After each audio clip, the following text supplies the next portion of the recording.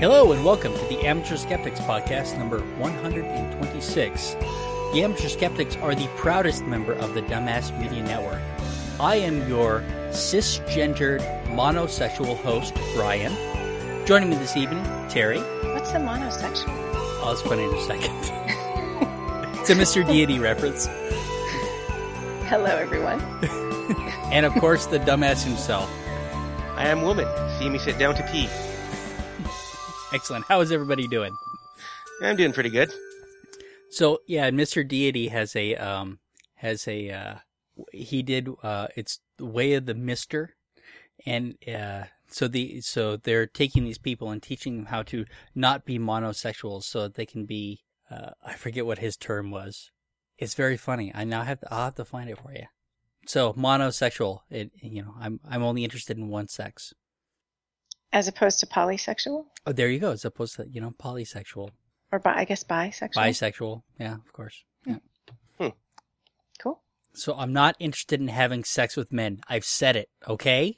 Hey, man, that's fine. We're all open-minded podcast co-hosts. It's cool. I right, forgot. Oh, whoops. Shit, you guys have to consummate your gay marriage. That was my outside voice. Wow, I tell you what, it's a little different. I can tell that, recording with just the three of us, there's a lot less background noise. It's really quiet when somebody's not speaking. Usually there's, some sort of hum or something in the background. So, everybody's doing well? I'm doing great. Yeah. I was just telling you guys I had the best bike ride today. Yeah. So shout out to my bike riding buddies. Thank you. Do they listen to this? I think a little bit. If I point it out, if I say I mentioned you guys, they might listen. But you probably can't tell us their names. How much information can you give us? I don't know how much they want me to disclose, actually. Don't. Well, good. Yeah, no, I've had a good week. It's probably best not to mention other people's names without their permission. No, it is best. It's bad. Well, good. Well, we've got all sorts of wonderful things coming up this evening. We have clothing with an area for providing openness for the penis, access to the penis. We're going to talk about IUDs in Colorado and some wonderful politics going on here in Colorado. We're going to talk about some transgender issues. I think this will be fun. But we should get started with the masturbate. Oh, no, I apologize. I guess we need to make some announcements about AnomalyCon, March 27th and 29th through the 29th. And Karanda will be there. Karanda joined us once before. Brian and Baxter are going to be there, and Dr. Karen Snow's now as well. Cool. We'll be featured guests. Ooh. So what is AnomalyCon? I forget which one this is. It's got to be some sort of an anime con. I'm looking it up right now. Yeah, I'm sure it's an anime con of some Colorado's own steampunk and alternate. Oh, it's the steampunk history convention. Sorry. Okay. Steampunk and alternate history. Excellent. Interesting. Yeah, but Karanda was fun when when we had her on the show. She'll be there, and of course Brian Baxter are great, and Dr. Karen Stolzenhaus is great. Yeah, all fun people to talk to. Yeah. So now we can masturbate in the masturbation moment.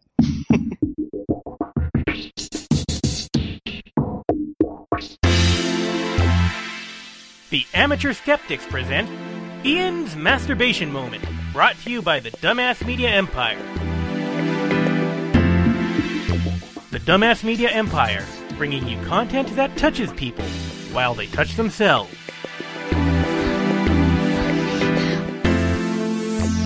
Ooh. Hey, do you guys do this with a dildo in your ass? I don't. You don't? Yeah. I was thinking it was just me. I'm glad that somebody else joins me. I've got a cup of tea in my hand. Is that? No, that's not quite the same. Maybe we should consider renaming this because we talk about masturbation, but also all sorts of other sexual topics. We should rename it. Yeah, I think it's time to broaden it a little bit. It's basically our general sex topic of the show, which has been all over the place. So yeah, we guess we need to expand it. So listeners, send us a title. Yeah. For this segment so we can rename it. Well, and of course, then we have to redo the intro, and our intro is so good. So, our intro's so good. Can Dumbass outdo himself? I don't know. Well, the intro is a little bit outdated too because you've changed it to Ian and Terry's masturbation moment. That's true. That's true. It's not just Ian anymore. So we got lots more masturbators. Yeah, so it's outdated. So we probably should change the name of the segment. You're right. It always gets more complicated when you let the girl come along. So tell me about the fashion wear. So the Rick Owens menswear show featured lots of short pants, long socks, and beautiful men. And 3 penises. So this is the first time that we've had full frontal male nudity at a high fashion show, and this was the Paris Fashion Show.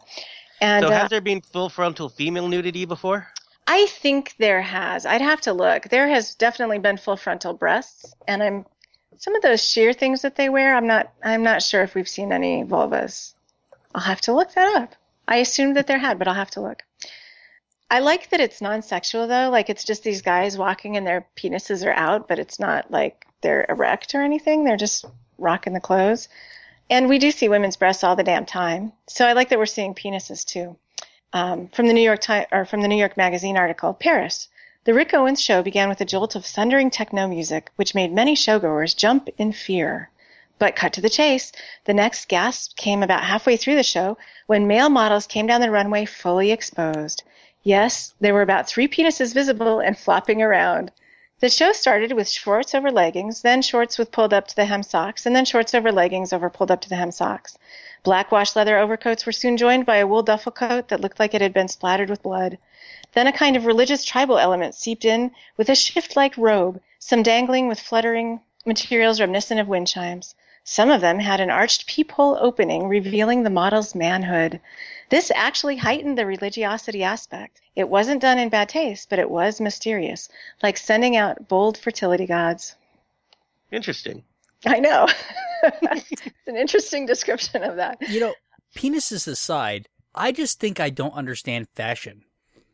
I kind of like some, I definitely don't, but I kind of liked some of the looks, like the knee-high socks and shorts thing is kind of cool on guys, and I don't understand why you would need your penis out, but the Jezebel article is the one that has the unblurred images. In the Jezebel article, I don't know if you guys looked at this as closely as I did for research purposes, but the third image, the last dude is so thin.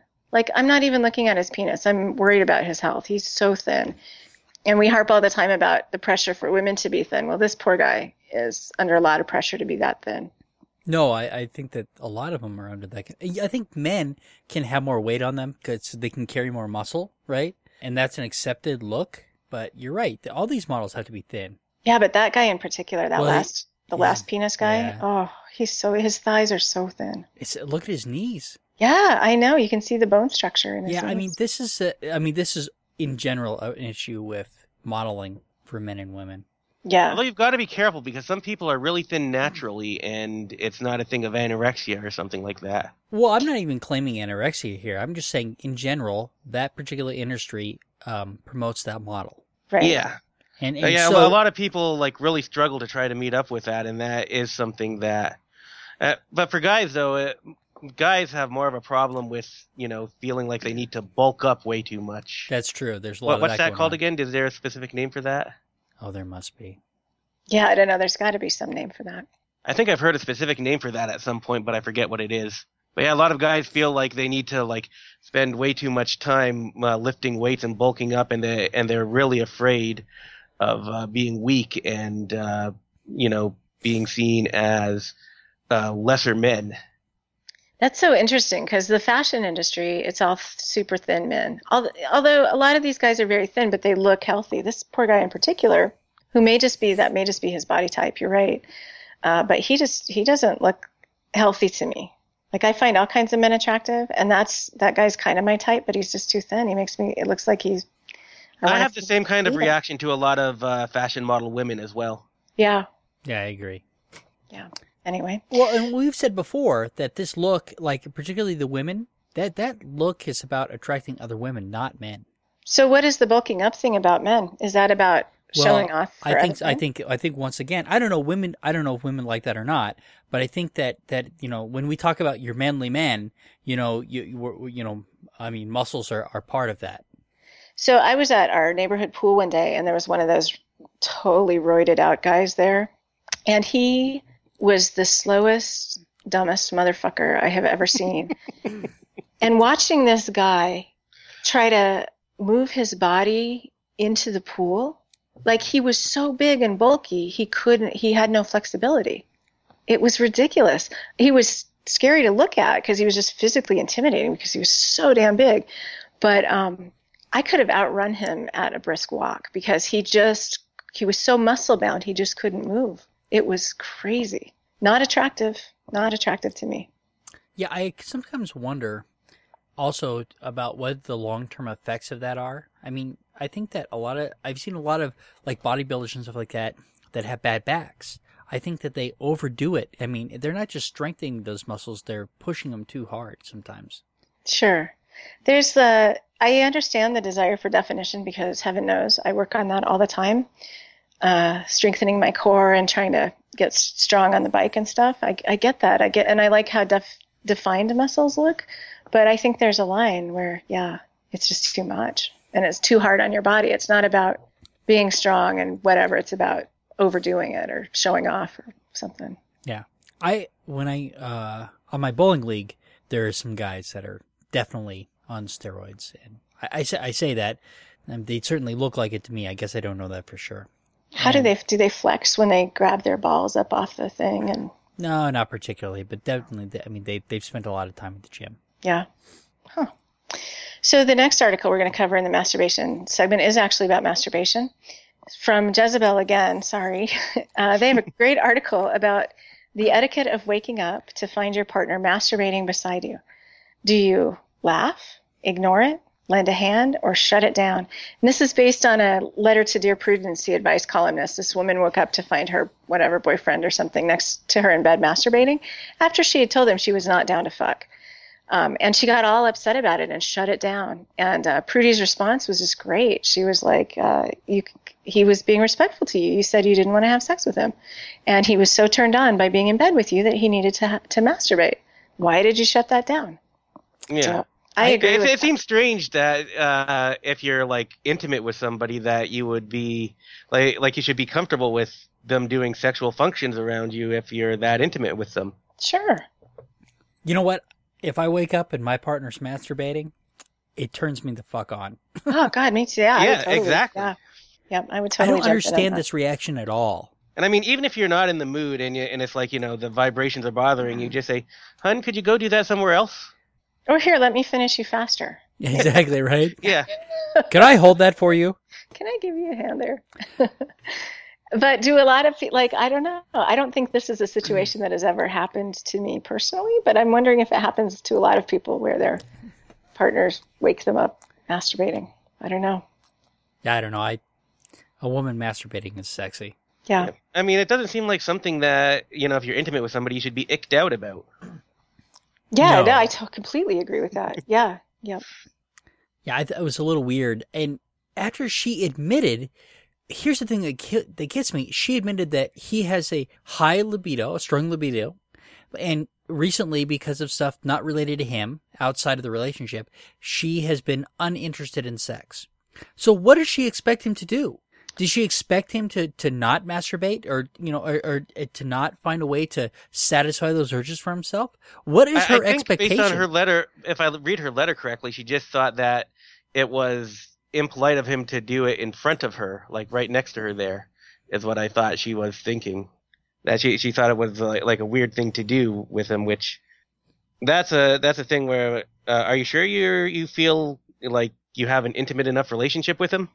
Right. Yeah, because hasn't she been privy to that type of activity in the past? You would think if they'd been yeah. They've probably never masturbated for each other. That could be. That's a shame. When I'm wondering if it has to do with that whole masturbation taboo, like maybe was she shocked by the masturbation itself, or was she shocked that he was doing it in front of her or with her right there? And then he didn't seem to be ashamed of it. And she was like shutting that down. Like, why would you shut that down? This goes back to religious nonsense. Yeah, agreed. Yeah. It's too bad too, because it's a very natural function. Good on Prudy for giving a good answer though too. Yeah, her answer was more politically correct than mine would have been. Right. Baby steps though. I mean, I still want to know what her expectation was. I mean, is it just that he do that somewhere else? Well, so there's this, maybe this wasn't it, but I think that I have heard and heard other women speak of this and read about it and stuff. Some women think that pornography or masturbating is a form of cheating somehow. I have heard that too. That's an interesting topic. I didn't get that impression from this letter, though. Not particularly.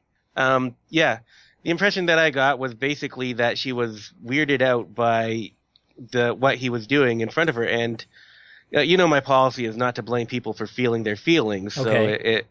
So I can't say that I think she's wrong for feeling this way, but I think she needs to start asking herself, what do I feel towards this man? What level of intimacy do I want from this relationship? I think that on his part, the fact that he was open enough to feel comfortable doing it right there, okay, she's not interested, but I got to take care of this. Yeah. Good on him. Yep. It's unfortunate. Yeah, so he might be feeling more intimate in this relationship than she is. And maybe she needs to start asking herself why that is. Yeah. This could wreck a relationship very easily. Dan Savage has, I love Dan Savage's what is it? The Savage Lovecast podcast. He talks a lot about this, the unequal libido thing, or being sexually incompatible as being a huge killer to a relationship. Like, people write him letters for advice all the time, and he's like, if you're sexually incompatible, you cannot fix that. Get out of the relationship, because 10 years down the road, 2 kids in, you are going to need to get out of the relationship. But maybe this is where people should be investigating poly more. Like, it's like you can have a really strong relationship with somebody that maybe isn't as sexual as you need it to be. There are other possibilities to have a discussion about. It doesn't have to be me and you or forget it. Right. And I think that that's part of the problem, is that we're not suggesting those conversations, right? It's always you find a mate that you can live with forever, and that's what you do. And that's the only person you're ever going to fuck. Exactly. Yeah. It seems like that's the only socially acceptable relationship, where clearly we should be investigating all these other types of relationships, and they're not going to work for everybody. I'm not suggesting that poly would work for any of these people, but the discussion can be had if you have a really strong connection with somebody, but yet the sexual piece is not fulfilling enough. Maybe there's an answer to that can be talked about, instead of just throwing everything away. Well, I think the important thing is that you want to make sure that both partners are in a situation that they can live with, basically. It could be that maybe one partner isn't as much into it as the other one, but the one who's more into sex can make do with just, doing stuff on the internet to get off when the other partner's not willing, and they're both accepting of that. Yeah, supplement with pornography. Why not? And it's not just poly. You can do, like, Dan Savage calls it monogamish, where you sort of have this agreement that you have your number one, but occasionally one or the other of you gets a hall pass. If that's what works for them, why not? It works, yeah. My only point is that there's a lot of options. Yeah, I agree. And they're not being talked about as readily as they should be. Because of the social stigma. Yeah. Yep. Definitely. All right. Let's move on. This is under the Jackass of the Week. So this goes back a little ways, though. And I put this first article in from Rachel Maddow. This was about Colorado's governor race. And Bob Beaupre, which I don't know if we talked about this or not, he is against birth control, a lot of forms of birth control, much like Hobby Lobby, where I think some of this is stemming from. So we had, in this race, we had several people who were trying to keep their seats that reneged on the whole personhood amendment. Do you guys know what that was in Colorado? Basically, As soon as you fertilize the egg, it's a person, which would make abortion pretty much illegal. So Bob Beaupre, he's a former House of Representatives for Colorado, was running for mayor, and so in a debate, he came out and said that these types of birth controls were, they had a great word for it. Abortive or something? It's something like that. Abortificants? Yes. Darn it. Abortification? Abortification. Yes. Yeah. So birth control is abortification. Even though we know that these birth controls prevent implantation. So it's not an abortion. They are driving this hard line that anything that prevents implantation is an abortion. Well, that makes sense if you believe that an fertilized egg cell is a person. So every time a woman has a period, she's killing a fetus. She's killing it. Yeah. Well, except for that it wouldn't be Fertilized. Well, there's no guarantee that any of these, these other birth control if you're using an IED, not every egg is going to be fertilized. Hardly any eggs are going to be fertilized if you use the right IUD, because there is an IUD that has hormones in it that prevent ovulation. So if you do happen to ovulate, it's so rare that it's going to be fertilized. There's several different types of IEDs. Some of them have that, some of them don't. Some of them are just the copper piece. I mean, it's not like, it's like to Demas's point, though, it's not like even if you were just ovulating all over the place and having an IUD that was copper wire or whatever, not every egg would get fertilized. Like, it's just so ridiculous. It's such a ridiculous misunderstanding of this form of birth control. I don't know. I don't know why people say Bob Beaupre didn't win. Our current Hickenlooper was the incumbent. That might have had something to do with it. But regardless, he didn't make it. But now, I love the name Hickenlooper.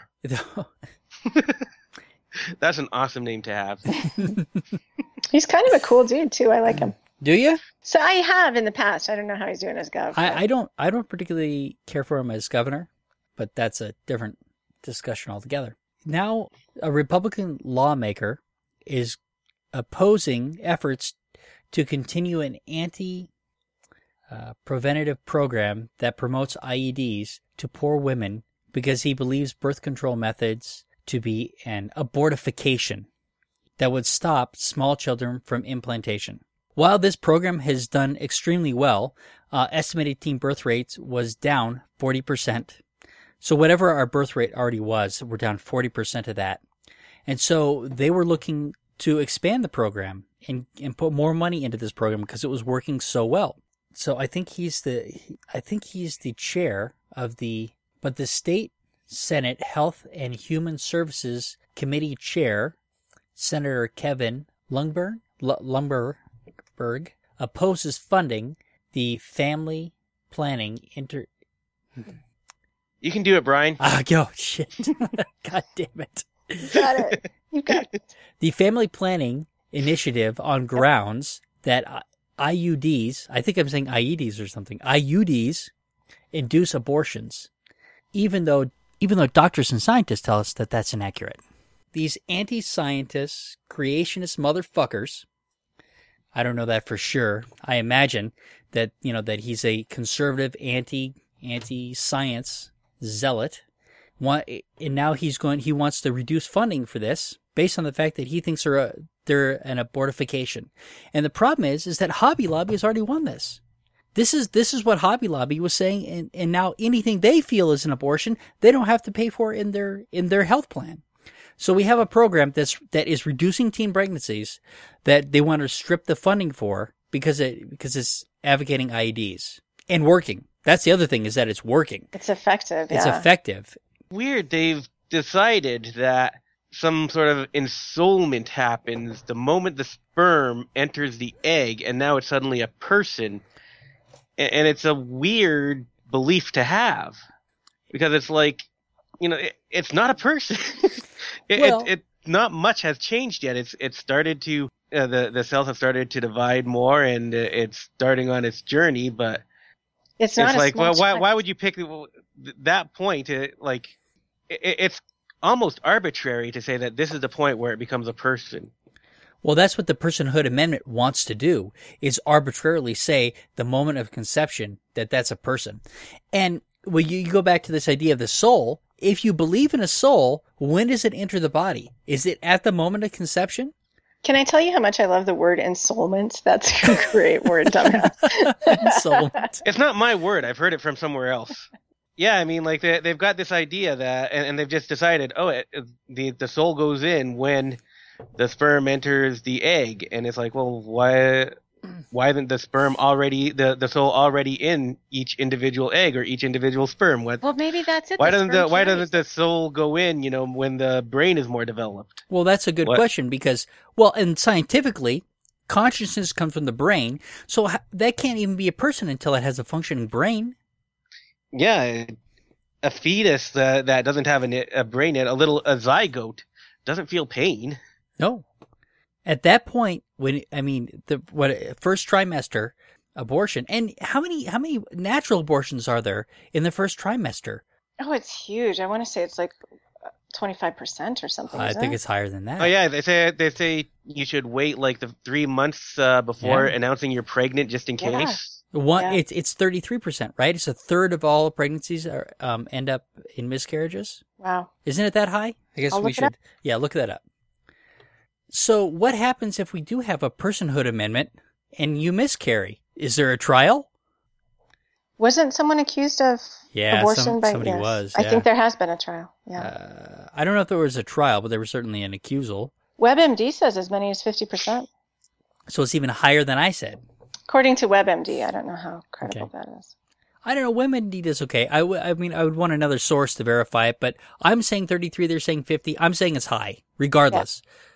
10 to 25% is what I'm seeing from some of the other sources. Really? Because when we had our miscarriage, the doctor told us that it was a third. I believe, I'm sure it's, Well, I'm 50%. I've had 4 pregnancies and 2 children. So my rate of miscarriage is 50%. So, probably higher, probably a way lot higher than that, actually. Okay, so we're 1 in 4. Well, my mother miscarried 1 child, so 2 out of 3 of us were born I was born prematurely, but anyway. So, but 2 out of 3 of us have lived to be adults. Okay, so that's 1 miscarriage. Okay, so you're at a third. Jen and I are at a fourth, right? Yep. And you're at 50%. Yep. At least, though, because how many eggs got fertilized in all of those many months that we were trying to get pregnant and just didn't ever implant or whatever? That's a really good question. Right? There's probably quite a few. I would think, yeah. Yep. So, that's aside from the IUD, Right, this was trying to get pregnant. Right, exactly. You were trying. So, this kind of stuff scares me because it seems like this religious fervor is becoming more and more so. As they lose some of these arguments, they're ramping it up. This is ludicrous. They're really staking their entire argument on like one really arbitrary point just because they need to hold on with their fingertips, I think. Yeah, it does seem like that. What's so frustrating to me is how many, if they're actually anti-abortion, how many actual abortions have been prevented by preventing the freaking pregnancies in the first place? Well, that's the whole point. If they really wanted to stop abortions, they would do contraception. Right. And here's another problem I have. This is where you ask these same people how they feel about welfare. They want a lot of them want to. I have a friend who is against abortion and wants to eliminate welfare. That's just, I'm speechless about that. Yeah, it's insane. So let's take away all the programs that help a child after they're born, and let's take away all the programs that allow people to prevent pregnancy. One of the big things I think is that some of these people are operating under the delusion that we live in a meritocracy, right? Where people get what they deserve out of life if they just put the effort into it. Which can be the case, but it's generally not the case that the more effort you put in, the more you get out of, there are people who are really qualified and really good workers who just can't find a job. And it's not that they don't deserve a job. Or that they're lazy. No. Yeah. Well, I think that has to do with religion too, though, right? Doesn't that come from yeah. People want to judge others who are down on their luck and think, well, it's your fault if you didn't. You're probably boozing or you're on drugs or something, and it can be the case, but it's not necessarily the case. Life isn't always fair, and we don't live in a meritocracy. A lot of people have wealth that they don't deserve, and a lot of people who would deserve more wealth don't have it. Have poverty they don't deserve. Exactly. Yep. You know, we are enough of an affluent society that we can provide a minimum income. We can provide a minimum standard for healthcare. We can provide, we can provide these things, but we choose not to. Well, it's like I said, people think it's a meritocracy, and they think to themselves, hey, I have to work for my living to earn every penny that I get to put food in mine and my family's mouths, and you're expecting me to contribute money so that these bums who don't deserve it are getting money. It's funny, a lot of the women that my wife worked with at this daycare are far more highly educated than me, right? They have more schooling, they spend a lot more time getting their education, and they make half of what I make, if they're lucky. Because we don't value childcare. Yeah, exactly. And these are smart women who did this not because they couldn't have done something else, but because they enjoyed what they were doing. It's disgusting in a lot of ways. And well, it's sexist too, because that's traditionally been women's work, right? Well, that's another part of the problem, right? It's certainly a big part of it, I think, in that. It's interesting, though, in that line of work, it's much more difficult to be a man and work in that environment. I'm sure, because people are concerned about, that you're going to rape their child. Yeah, we got something coming up about being afraid of men raping you a little bit later, too, don't we? Yes, we do. Yeah, totally. Yeah, it talks about that fear. So I was pretty disturbed by this, and what really scares me about it, unlike the governor's race, where he gets beat, right? There's somebody else that's also pushing the same agenda in the Colorado House of Representatives, or Senate, rather. There's probably somebody in the House of Representatives, too. This particular gentleman's in the Senate. And he's the chair of the Health and Human Services Committee.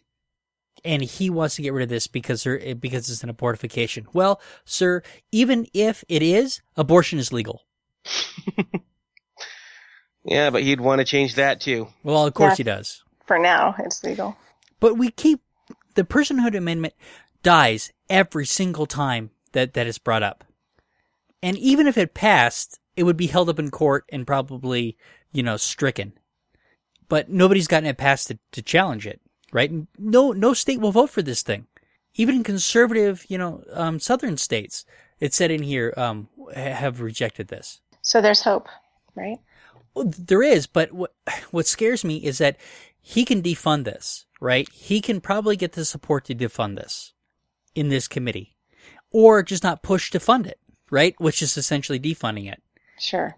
Either way, and being the chair, he has a lot of sway. I don't know enough about the guy, but this pissed me off. Now the more topics I find disturbing. And it's not the transgender part that I find disturbing. It's everybody's reaction to it. Okay. Oh, yeah. So where do we want to start? Do you want to start with the... Oh, go ahead, dumbass. Yeah, I was just going to say, we might as well start off with the thing about gender-specific products, the order that it's gone and that we've got it in there. Okay, so this is from Howard. Thanks, Howard. Thanks, Howard. Do you want to do it, dumbass? Sure. Basically, it's a list of products that basically they've tailored these products to different genders, whether you're male or female. And it's kind of ridiculous. Like, did we really need that to be made into a specific thing for females? Like, they've got a pink gun for women, which... So, here, the article starts out, so it's pink gun, come on, 10 most silly products made especially for men and women. The pink gun in particular is kind of scary.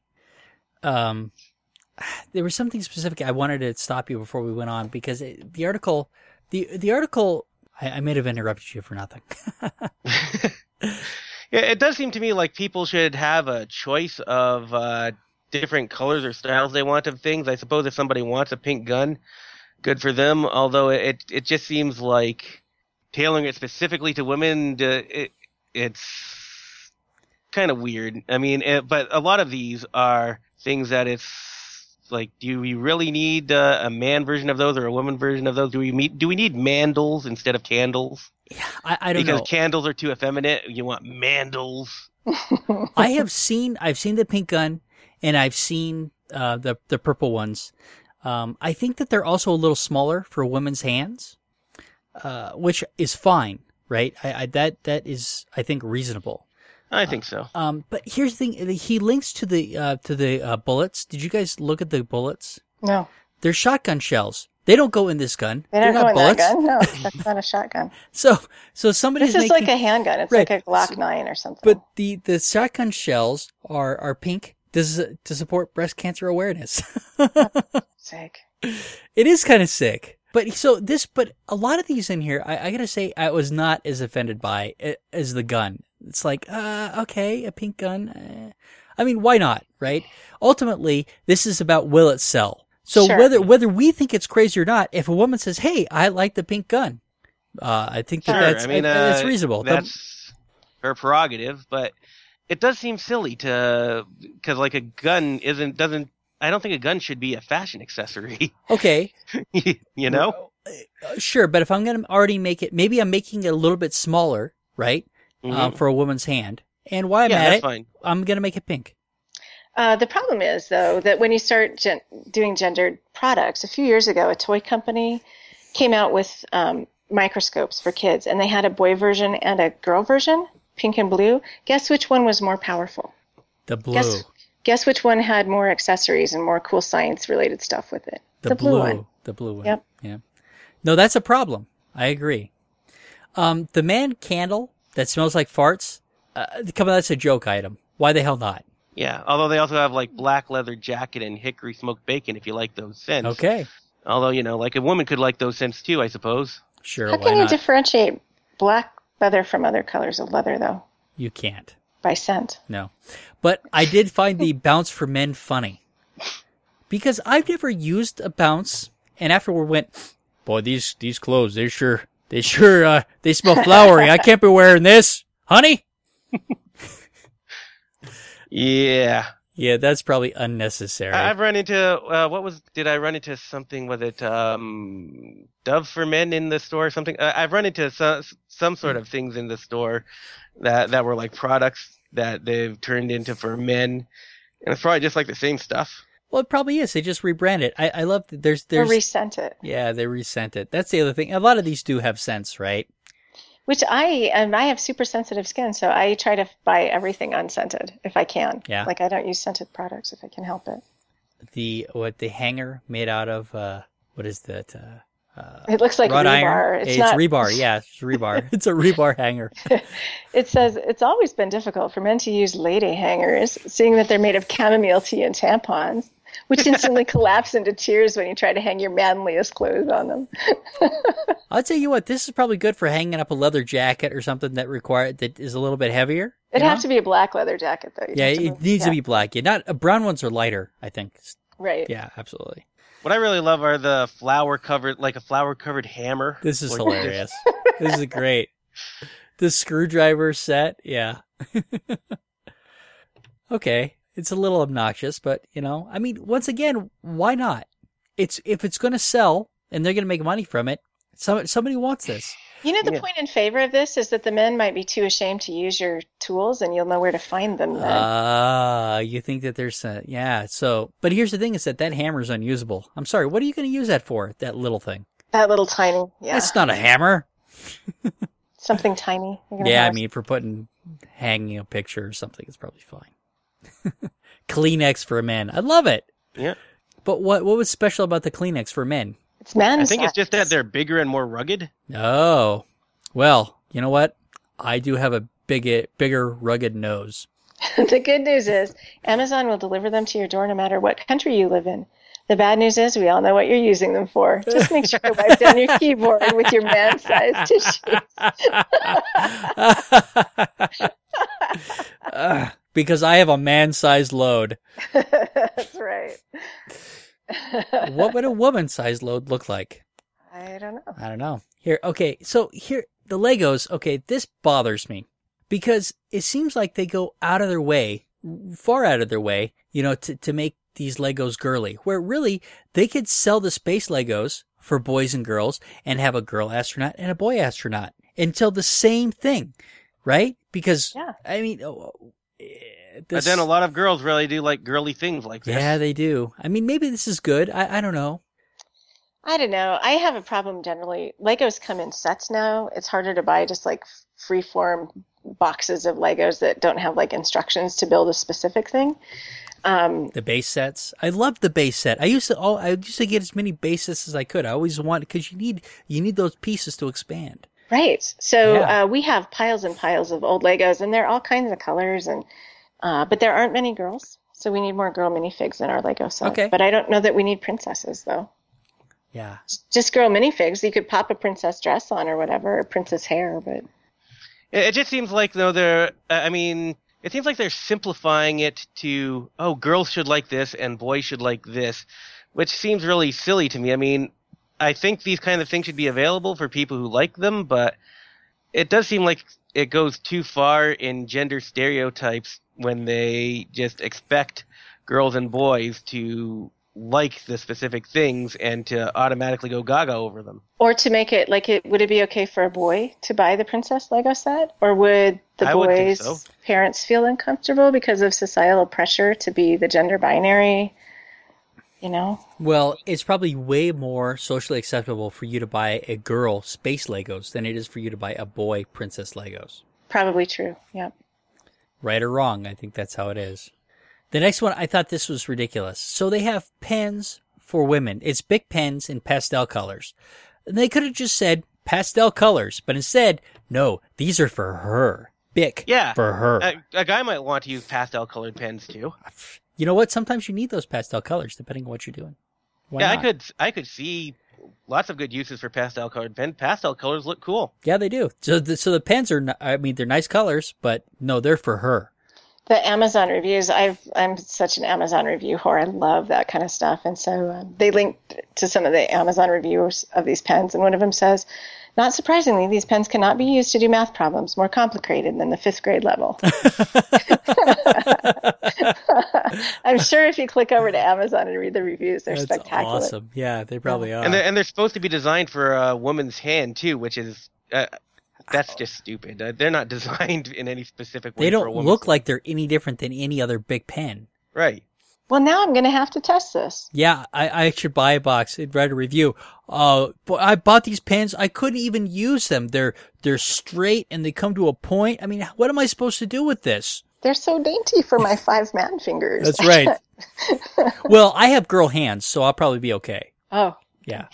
Well, that's it, right? How many women have identical hands, too, if it's designed for a woman? They're designed for the the right hand, not next- the left. The next two of them, I think, are the silliest of all of these. Okay. The women's earplugs. Because You know what, they are though? pink. That's a great pink, though. I like the pink.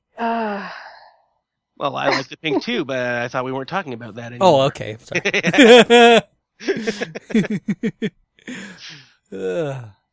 Yes, they're lovely, but they're only for women. And the laxatives for women. And it says gentle enough for sensitive stomachs. I guess they're saying women have more sensitive stomachs than men. Or women are the only ones with sensitive stomachs. I don't know. I Strong wonder enough? if the dosage is different than for men. That'd be so interesting to find that out. You guys remember the deodorant. Strong enough for a man, but made for a woman. Right. Right. But it's like, I don't think women's needs and laxatives are that much different. I mean, you could just have laxatives that, if you want one that's more gentle, just say gentle laxative on it, you know? Or take a lower dose or whatever. Yeah. Oh.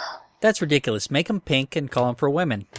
And everything's that breast cancer pink. Everything is Everything that is that pink yeah. now. Yeah. Albeit, I thought the earplugs were a little bit darker pink. Mm-hmm. I like the darker pink better than the breast cancer pink. I do too. The breast cancer pink makes me nauseous. Yeah, it's like Pepto-Bismol. And pink. you know what makes me nauseous about it is that it's everywhere. I get it. Women get breast cancer. My mom got breast cancer. I get it. Thank you.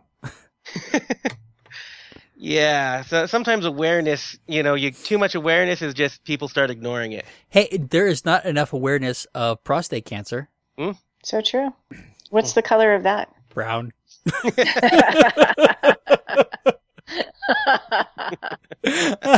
I was thinking there's actually a ribbon color. There probably is. Right? I don't Brown know. would be appropriate.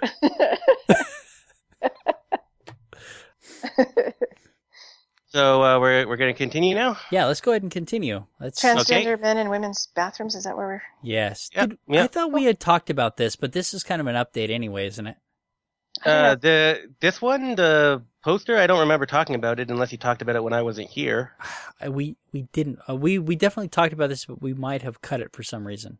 I don't think we talked about this, or I wasn't here when we talked about this particular poster, though. Okay, never mind. I read the poster somewhere, and I thought we had talked about it. I don't think we have. All right, well, let's talk about it now. All right.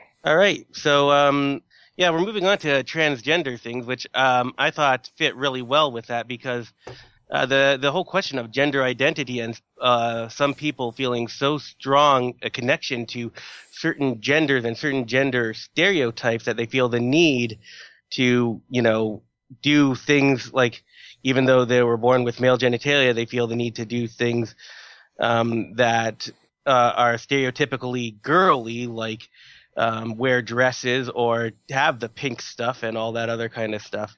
And it's always been something that's really fascinated me that there are people who feel such a strong connection to this when I kind of think of these kinds of things as silly gender stereotypes. But, I'm all for, letting people do what they want to do and not judging them for it.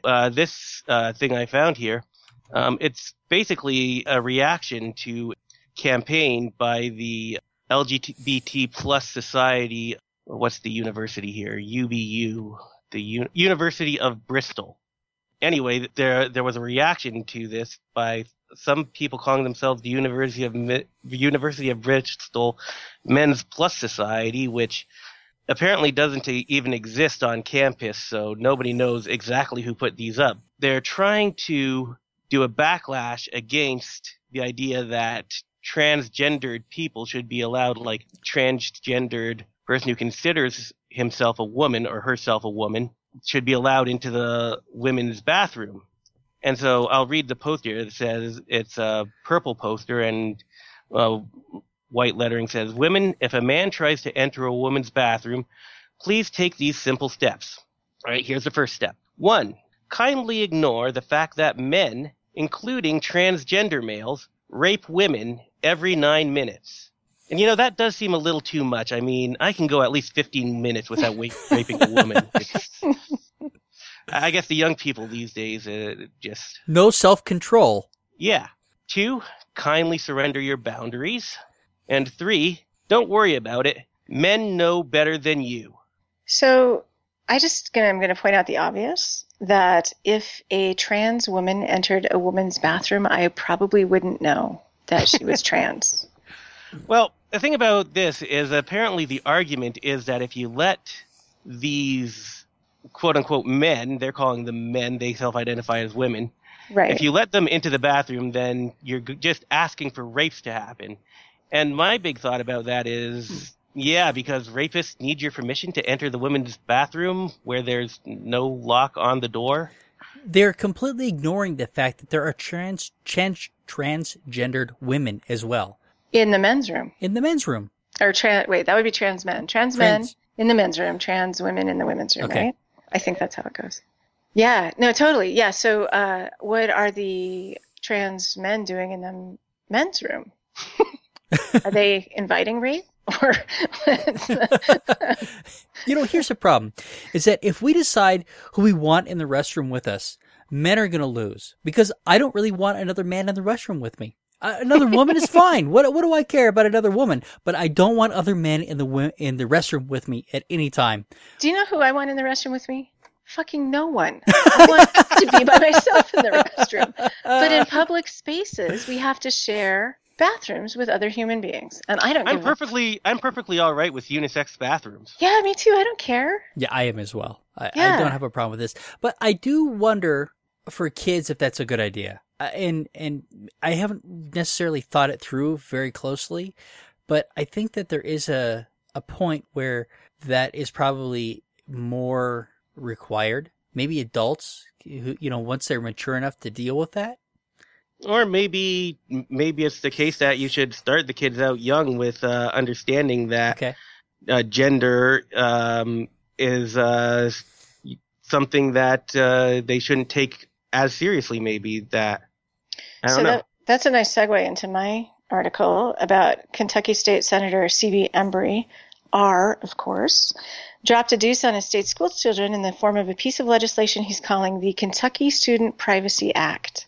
The goals are to prevent children from using the restrooms at school and to allow students to sue their school for $2,500 when they encounter, wait for it, a person of the opposite biological sex in a bathroom or locker room if staff have allowed it or failed to prohibit it. From the USA Today article I posted in the show notes, the bill, backed by the Family Foundation of Kentucky, would allow transgender students to ask for special accommodations such as a unisex bathroom. It comes in direct response to a controversy last year in Louisville where Atheron High School principal Thomas Aberle allowed a transgender student who was born male but identifies as female to use the girls' bathroom and locker rooms. Can I get an amen? Yeah, I don't. Yeah, so elementary kid, like what age? What age is it okay for kids to share or not share? I don't know. I don't have an answer about this, and Dumbass makes a really good point. I don't have an answer to this. I don't know. Yeah. But I mean, I think our society's, big taboo on nudity, just being able to see other people nude, can be a bit problematic. And my parents took me to a nudist camp when I was very little, and I thought that was a really, interesting experience. It was a lot of fun and kind of freeing to be nude around other people who were nude, and nobody was like having sex in public or anything like that. It was just people, comfortable with their bodies. So I guess the whole thing about people being uncomfortable around other people's body parts and stuff, I think it's something that society would be better if we got rid of. Yeah. But, making proposals to actually do that is tricky. I struggle with this because it's like, okay, I know that not seeing every woman naked is about sex, but do we want to desexualize the naked body? But would it? I don't know. Is that, I mean, I don't know where to go with this because it's like, I want people to just be more comfortable, right? To Damas's point, kind of like the nudist colony. But at the same time, you don't want to so desexualize things. That's never going to happen. Never mind. So, that was stupid. Anecdotally, Sven and I shower together a lot. Like that's where we kind of get caught up with each other at the end of the day. And it doesn't seem to impact our frequency. Yeah, no, that's what I'm going to take it back. That was stupid. It's not like, it's like, I could propose a slippery slope where if we see people naked all the time and we desexualize everybody, nobody's going to want to have sex anymore. No, I think that's that's fucking ridiculous. That's not going to work. Yeah, no, that's not going to work. Yeah, I guess we need to, it needs to be addressed, right? We need to kind of desexualize things to a certain extent where just because I see a naked woman doesn't mean I'm going to, attack her. No, right. Of course not. It's ridiculous, but that's kind of what they're implying. This idea that, this idea about people getting raped in the bathrooms, trans men are raping women. Well, okay, I believe that rape is going on, right? It's a problem, but how many reports are there of trans men raping women? Or how many women, this is again anecdotal, when I use a lot of women's restrooms in public with other women in there, I never see anyone else naked, ever. Not once. Why would you? Because we have these nice little stalls with a door that closes, and you kind of respect each other's privacy. Even you at don't peek through the cracks. Yeah, even in the men's restroom, there's usually a divider between the urinals. I don't see penises in there. And when there's not a divider, there's a strict unsaid policy. Exactly, right. Eyes front. Try to pick a urinal as far away from the other guy as possible. No talking. Yeah. No rubbing elbows. No talking. See, this is fascinating. That's anthropology, urinal anthropology. Urinal anthropology. Yeah. Well, because the problem is, when at the airport they're so busy that it's hard to get a stall away from somebody. Man, you're packed in there, man. When you're pissing, but you don't look. I've never seen a penis. No. You look straight ahead or up at the ceiling. And usually there'll be some advertisements up there, so you can pretend like you're reading. So I'm going to share a story that's not mine to share. Nice. I have a couple of friends who, one of them's a very big guy and one of them's is kind of a smaller guy. And the bigger guy was at a urinal in some bathroom somewhere, not where they live. And the smaller guy happened to be at the same airport and happened to see the bigger guy in the bathroom. And he walked up behind him and put his hand on his shoulder and was like, "Hey, nice penis."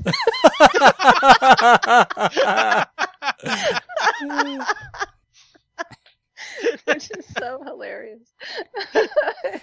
Scared the shit out of the bigger guy. Okay, that is bad etiquette. It's You terrible, don't do terrible that. etiquette, yeah. That's Not even if you know the guy. Not even. yeah. Yeah. Although this idea that allowing them to enter the bathroom will cause more rapes, it's like, okay, if a person's a rapist, they're going to be like, oh, but it's a taboo to enter the women's bathroom.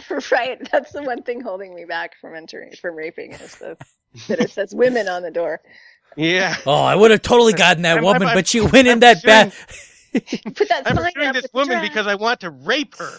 Damn it, she went into the ladies' washroom. Oh, shit. Now what do I do? There's two places that they'll never get raped: in the women's restroom and in the kitchen. Men don't go in there. Oh. God, it's ridiculous. It's like, what situation are you imagining where somebody would be intent on raping a woman, but the fact that there's this prohibition against going in the women's washroom would hold them back? Well, if you're someone who is completely preoccupied and shameful about the human body and completely preoccupied by sex and shameful about sex, you just imagine these scary scenarios that are completely unrealistic. I suppose so. So, the South Park episode, I thought, did an excellent job of dealing with that. Mm-hmm. Yeah, I did too. And in that, so they do a whole thing with Cartman decides he's transgendered, so he can because he needs to use the restroom and the stalls were full.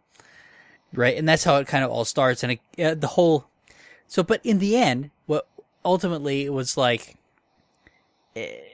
everybody kind of needs to do what's comfortable for them. Right. That was Which is exactly how it should end. Yeah. Except for Stan. Stan had to use the cisgendered. Right. I put a link into Hannah Rosen from Slate a few years ago, did an article for The Atlantic that's just fantastic, and it's really a deep dive on transgender. And then I put in 3 links about how gender's on a spectrum, right? So instead of thinking it in this really dichotomous binary that we tend to think of it as, it's isn't always that way. I'm very comfortable with that binary. Women have a vagina, men have a penis. Done. Right. Yep. If only life were that simple. And that's the thing, is that it's not. But for these people making these laws, that's kind of how, I think that's how they see it. They don't want to even entertain the idea that there's anything other than the binary. Like Right. they can't even. This doesn't even get into intersex issues. Right. Yeah. Maybe the spectrum does. I don't know. The spectrum stuff probably does. probably. But yeah, when that Kentucky lawmaker was talking about the biological gender, I was like, what is he even talking about? Like, because we talked, maybe it was Kimberly was talking about, well, you can have like the plumbing, but then you have hormones that are off. So then you don't match your plumbing because of your hormones. And, you can be biologically transgendered. Well, for Kimberly, this stuff kind of issues is extremely important because she falls into those categories. Right. Yeah. Yeah. We should have had her on. Yeah, she would have come back for this. Absolutely. I think she still loves us. She just doesn't talk to us. We miss her, though. We do miss her. Yeah. I don't.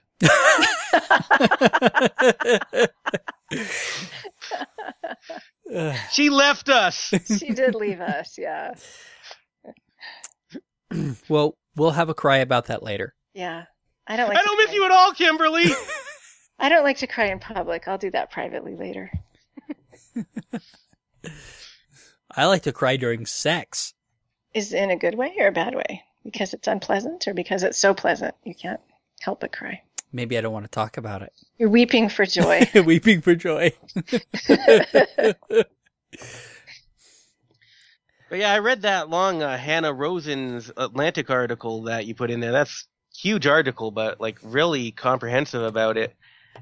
It's one of those things, like I said, I'm fascinated about it because I just can't emotionally understand this huge gender identity thing. When, I think about it, and I don't think I have a huge gender identity. It's like, I male because my genitals are male, and I'm okay with that, but, it's not a huge deal to me. Well, I certainly don't fall into that category of the manly men, right? I've always been comfortable enough with my sexuality, but I wouldn't say that I have a strong, I mean, I certainly identify as male. There's no doubt about that. And I'm attracted to women. So I kind of fit the category. Yeah, I'm the same way. But yeah, I don't have a huge attachment to my, to being male. So I'm a little bit of a tomboy, surprisingly. I'm sure you guys are shocked by that. Yeah, I'm shocked that there's gambling going on. But one thing though, when I like being a girl and I'm attracted to men and like whatever. I think it's cool that I'm a girl. I just don't. Like, I would not be a Princess Lego type of girl. I would be the spaceship type of girl. Well, still a girl. But the spaceships are better. I mean, tell you what, here's where my sexism comes in. When I'm out riding my bike, either in a group or alone or whatever, and there's an aggressive driver, I'm like extra pissed off about it. I'm like, I am a girl. You know what I mean? I don't know. It's so unfair. And it's not that I want special treatment, but I'm like, do you realize that you're behaving really aggressively towards a girl? Like, really? I don't know. You know what? One of the stereotypes that pisses me off, and I have a boss that says this kind of crap all the time, women drivers. And here's the fact of the matter is they get fewer reckless driving tickets than men do. Men get more tickets than women. There's a reason that it is more expensive to insure a man. They're not better drivers. So what they see, though, is me trying to back a big trailer and taking a long time about it because I'm not very good at it because I'm not as practiced as a man might be. And they're like, oh, those women drivers can't do anything. No. I would be terrible at that. I've never done that. Right. But what I'm saying is they cherry pick the one instance. They saw someone struggling with parallel parking or they saw a woman struggling with whatever situation. And then they generalize that to all women. All women suck at this. Right. But here's the problem is that why is it cheaper to insure women? Right. Because they don't have as many accidents and they don't get as many tickets. Yeah. I tell you what, the aggressive drivers are always guys. I guess we should, always. Exactly. They get more reckless. I mean, we should look at the statistics to make sure it backs up what I'm saying, but it is a fact that it's cheaper. My insurance is more expensive than my wife's. Well, not necessarily anymore now that I'm out of that demographic, right? Once you hit your 35 or whatever, it equalizes quite a bit as far as that's concerned. But earlier. Yeah, young males can be really stupid. But that's kind of the point is that this stereotype of women drivers is total bullshit. Yeah. But yeah, back to about transgender and like men and women's roles. It's really interesting to think about because apparently, like it happens within the first few years of life that some kids start to really latch on to certain roles, and there can't be anything like in their genes or anything that says, oh, you should like the color pink or you should be more attracted to dresses because that's a societal thing. But, there is something in there that's telling them, I really want to identify more with female things. These are female things. I want to go hog wild for those. Yeah, I was a little surprised by the age in which this person started to identify that way because I couldn't have imagined even my kids. I mean, they ran around in dresses and stuff like that, but I think that that was pushed on them more than they were, attracted to that. I don't know. Maybe they weren't. I found it odd how young he was to start identifying this way. Well, we might have said this before when we covered transgender, but one thing my young kids did is they tried on costumes. And so for a day or two or a week or whatever, they are what the costume of the week is. They're a brown bear or they're a Superman or they're whatever. And I wonder with very young children, yeah, they might identify as one gender and that's cool. But I wonder if the pressure from the parents who identify them as transgender, even if they're just like trying on a costume or trying out a role or playing a game, but then they're like, boom, you're transgender. We're labeling you. You're da-da-da-da-da. Here you go down this road. Yeah. I wonder if there's some of that in very young kids. I understand transgender is a thing, but I remember walking around in heels as a kid, trying them on to see what it was like because they were around. So I did it. Sure. I think that's pretty normal. And I mean, the thing too is, like, you want these children. I think most people should be comfortable in their own body. So when you got a situation, I don't know exactly, you know, what caused it or whether it can be prevented, but I don't think that you know, hormone therapy and surgery are a perfect solution for when people, you know. I mean, it might be the only solution for some people who just can't feel comfortable in their own body the way it is. But if there's some way to prevent this from happening or to help people feel more comfortable in their own bodies, you know, that might be a better solution. I don't know. Well, I Kimberly, think changing the culture would help with a lot of that. Yeah, I do too. It And might, just might. That was always one of Kimberly's points too. To go back to Kimberly, is that she felt that it was a societal acceptance issue as much as anything, and she was actually she thought that surgery was not. I don't want to say against surgery, but she didn't feel like that was the best option in most circumstances, that or at all. She had a much stronger opinion about the surgery than I do. That she was not necessarily in favor of that. Because we talked about that many times on the show. Mm-hmm. Yeah, because it seems like that is a very extreme thing to do to yourself, to have surgery to try to switch your gender, your physical sex characteristics to be more like what you self-identify as. And it seems like it would be better if people were more comfortable with their own bodies, if we could do something to help people feel more comfortable with the bodies that they were born with. Yeah. Right, even if they're a little different.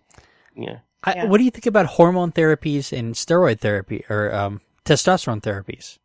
It's been a while since I read that article. If I'm remembering right, you can do it for a time. You can like postpone puberty. You can buy yourself some time, buy the kids some time to figure it out. And I kind of feel like that might be okay to do, but I don't know. I don't know all the risks. Although some of them, I understand, have to take like hormone therapy for the rest of their lives in order to maintain their what the gender they want to be. Like if they can grow hair, if they're a woman on their face, or they Sure. or whatever, and they have, in order to keep that up, they have to keep taking these hormone therapies for the rest of their life. I wonder what the long-term consequences of that health-wise are. Yeah, that's a good point. I think, though, to maintain that, you do have to continue taking those because your body's never going to take over if you're not already producing it. Right. Exactly. Yeah, that's interesting. But if you need to because of our culture, if you need to pass, right, as your identified gender, that's maybe the safest thing to do physically for you, is to pass as the gender. Do you remember there was the Donald Trump, Miss Universe contest? And one of the contestants was they disqualified her when they found out, but she was transgendered. Why did they disqualify her? Because she was born a man. Why is that disqualifying? Like, I don't understand why that's... They justified it in their rule set. Huh. I'm not saying it's just, but that's what they did. And that person had started hormone therapy at a young age. And you would have never known that woman was born male. I mean, looking at her, she looked like a woman. She was extremely attractive. I would have no idea whatsoever had she not said something. So, in some ways, I think if you do think that that's what you want to do, starting it early is probably beneficial. Yeah, but also from that article, it seems like a minority of the kids who actually show signs of having gender, whatever they call it, the needing to belonging to the opposite gender. I think it was like something like 20-25%, depending on what studies use, actually, when they got older, decided that they actually really did want to be the opposite gender. Right, and that's what I was talking about, buying yourself time maybe by giving your kid hormones to postpone puberty while they kind of figured it out, so that they're not locked into either gender. They have a few years to sort of think it through. Mm-hmm. But there's a male model. Well, see, I don't know. There's a model named Conchita Wurst who wears a dress and is gorgeous, but he or she has a beard, and I'm not sure what pronoun this person prefers. But it's just really interesting the way the beard with the dress challenges gender binaries too. It's interesting too, and I wonder how this works out. I'm not sure if I mentioned it before, but I heard on a documentary on television at one time that most people who enjoy cross-dressing are actually heterosexual. Yeah, is it transvestites? Eddie Izzard is it transvestite? But he's still attracted to women, but he likes to wear women's clothing.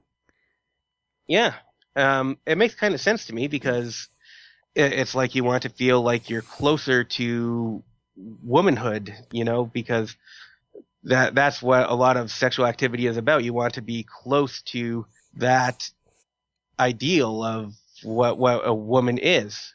The last Radiolabs podcast had a story about a person who would switch back and forth between being male and female. And so she is full-time she now. She started an estrogen therapy that finally gave her some relief, but she was born male, but she said she would spend about 80% of her time as a female and 20% as a male. And she would just have these flips in her brain where she would feel like a male or feel like a female at different times, and she had no way of controlling it. It's a really interesting podcast. The last Radiolabs, yeah, that's a definite listen. Radiolabs. I forget what the name of the episode was. They do such a good job. Yeah, they do. But it was a really interesting phenomenon, and they've identified several people who are like that. They don't have an explanation by any means, but it does seem to be a real thing.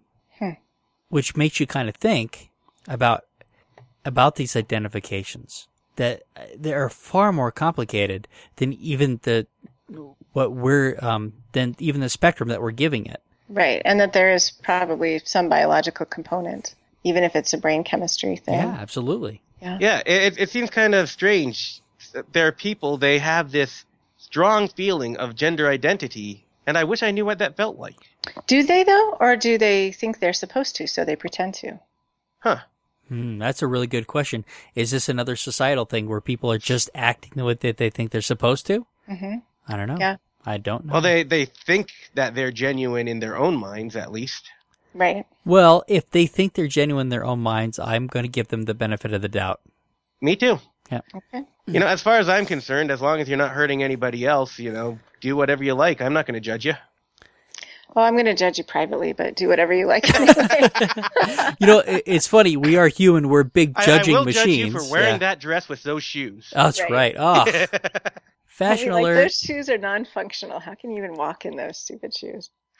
I kind of think high heels are ridiculous myself. I do think that they are a ridiculous shoe, but I certainly appreciate when my wife puts on a pair for me. She looks good. Okay. Yeah, sorry. No, they are. They do. Women look I'm good. not going to quibble with your aesthetic senses. It's just that you can't leap out of windows and stuff. No. I think that they are an impractical shoe. I think it's ridiculous, especially these really tall ones, but there is something highly attractive about women wearing them. I personally don't see it. That's okay. There's something wrong with you, but it's okay. Not judging. Not really judging. Yeah. No, I'm not being judgy. That's awesome. So, let's finish. Can we finish up with the password stuff and be done with it? Sure. Okay. So, I mean, this particular, we've talked about social engineering before. It's basically the idea that using certain skills in the way that you talk to somebody, being able to get information out of them that they normally wouldn't give out. And usually this is the practice skill, right? This is something that people work at. And they get good at socially engineering people and manipulating people. It's really manipulation. It really is. But Jamie Kimball, with the recent Sony hacks and some stuff that's been going on, decided to stop people on the street and ask them about their passwords. And the approach is so simple. They ask them about how they come up with their passwords. And some people say, well, it's like, it's my dog's name and the year I graduated. And they'll say, oh, really? Yeah, that's great. Hey, what is your dog's name? And they'll tell you your dog's name. Oh, and where did you go to school? Yeah. When did you graduate? And they'll tell them when they graduated. It's like, okay, now I got, it's like that. They got their password.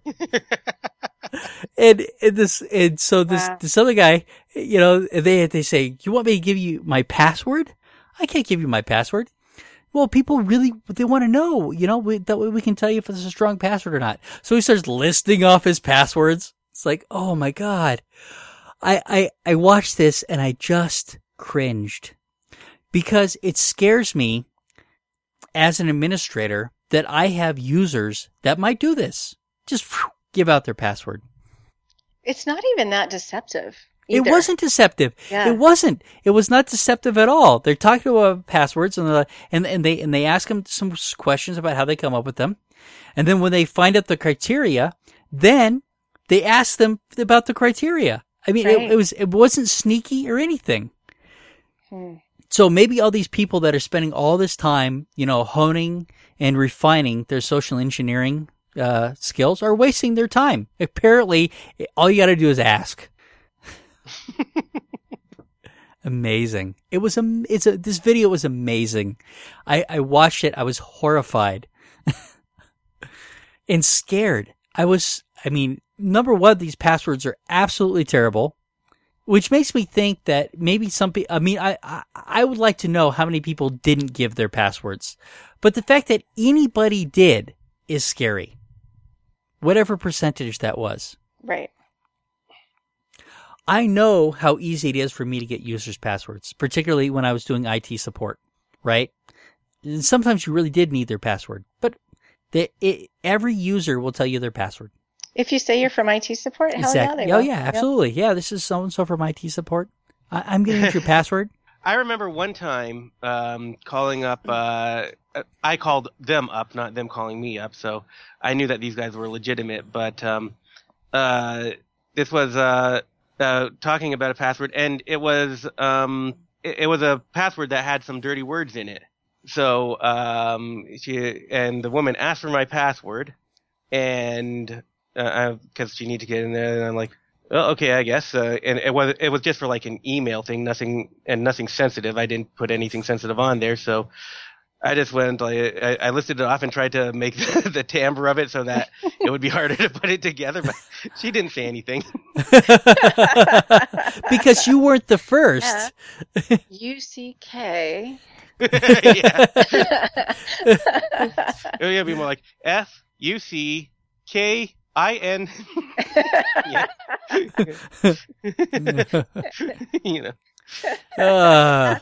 It's some Ting Wong.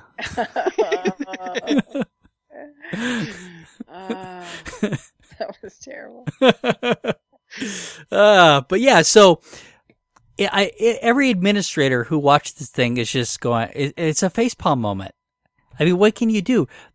The biggest security problem we have is users. If I can eliminate users, I guarantee you, I can increase my security. Your productivity might decline. It might a little. I don't know how much, but yeah, probably will a little. It's just funny to think of, because like I come up with these ridiculous passwords. The Sony breach appears to be an inside job. Sorry, FBI, you look like a bunch of fools. I mean, there's clear indications that it's an inside job. Maybe the FBI knows something that they're really not telling us. I don't know. Yeah, the inside person is definitely the best way to hack a company too. Sure, yeah. And if you can call somebody up, get their credentials, you're halfway there. And I don't think it's that difficult. I think people will, if you can convince somebody you have some sort of authority, you're going to give it up. They did another study or test with IRS agents. And for the most part, they all rolled over and gave their passwords to people who you called up claiming to be IT. Wow. It's scary and funny and horrifying. And kind of sad. And kind of sad. But yeah, the video is great. Everybody should watch the video. Definitely the video is cherry picked. They don't show anybody who said, I'm not giving you my password. But that's fine. It's for entertainment purposes. It's not an actual study. But some people, they just give up their password. No problem. I bet. I'm picturing myself in this situation with TV cameras and someone famous talking to me. I probably would. I'd be so nervous. Yeah. I wouldn't. I think, I say that. I don't think I would give up my password. But not to say I can't be socially engineered. Somebody can get to me, right? Sure. And I'm aware of that. I don't know. That's a good point. The TV crew there, the camera. Some chick in high heels. Yeah. Some chick in high heels. Yeah. Yeah, I'd give her my password. I bet you would. Yeah, I don't know. It is funny. It's scary. But yeah, you're right. It's easy to be susceptible to this. The situation was there. It's the perfect social engineering scheme. There's no good answer. Damn it! People. Eliminate users. People should take their personal password security really seriously, I think. I mean, maybe not for certain things. I mean, there are some places that I think go way too far. I mean, it's the old thing where, like, okay, I'm signing up to read articles on your site. Why do you expect me to, put in 15 characters and have an uppercase letter and use this symbol and an extinct mammal and a hieroglyph? Right. Switch keyboard languages for that last. Exactly. Yeah, you had to switch keyboard language. That's a really good... I don't care if somebody breaks into my account on this thing. Just let me have a simple password. Can I just read the article now? Yeah. That's a really good point. I'm not so concerned. Different sites, different securities is fine, but I never use the same password twice. Every place I go, I have a different password. But to do that and do it effectively, my compromise is I have to use a password manager. Right. I've got a couple things in place. I've got like a password system in place where like certain things are the same and certain other things will change depending on the site. Okay, sure, that makes sense. So like a system. I've got one password that I use for the majority of things that aren't sensitive. Tell me a little bit more about your system. Well, you see, I started off. Girls in high heels. That's right. I go to the site. So my password is password. But here's the clever part. It's password 1. Oh. Trixie. One spelled out or the number? So take password, put it through an MD5 hash, take the hash, just the center 5 letters. Start with that as your first part of your first part, then take the site name, run it through a hash, use that as the second part of your password. Or you could just generate a random password. Yeah, or you can just use or you could just do that. I need to spend some time retooling my passwords, I can tell. Basically, there are a lot of things you can do to make a really clever password. I mean, you can use a common phrase that you really like and just use the first letters of each thing. And, of course, make one of the characters uppercase that only you know which one it is. I mean, you can use like an old phone number that you used to have as a kid that isn't in operation anymore, or like an old license plate number. Sure, as part of it, yeah. Well, and I think that's the trick, right? Is that you're using different pieces, right? So you do some pieces that some pieces that are random, and you can make a pretty strong password. And not every password needs to be that strong. Right. Not every password does need to be that strong, but you can make one that you can remember by using things, by just combining things together in ways that you will remember it. Yeah, absolutely. That's a good point. Yeah. But these people's passwords, the name of your pet and the year you graduated, is not acceptable. That's not good enough. Fluffy 06 is not. No. That's no good. Although you could like do something like Fluffy with a capital F _ *06, and that would be a lot harder to guess. Sure. Don't use your social security number. And what would that be for you? Yeah, Brian, give us your example here. Yeah, it's 6 3. Some dashes in there. Some dashes. Yeah. All right. Well, so anyway, it was fun. It's kind of telling, right? And like I say, it's cherry picked. They only give the people that gave the best responses. But yeah, just like Jay Leno used to do with his jaywalking, he only found like the people who really gave him silly answers.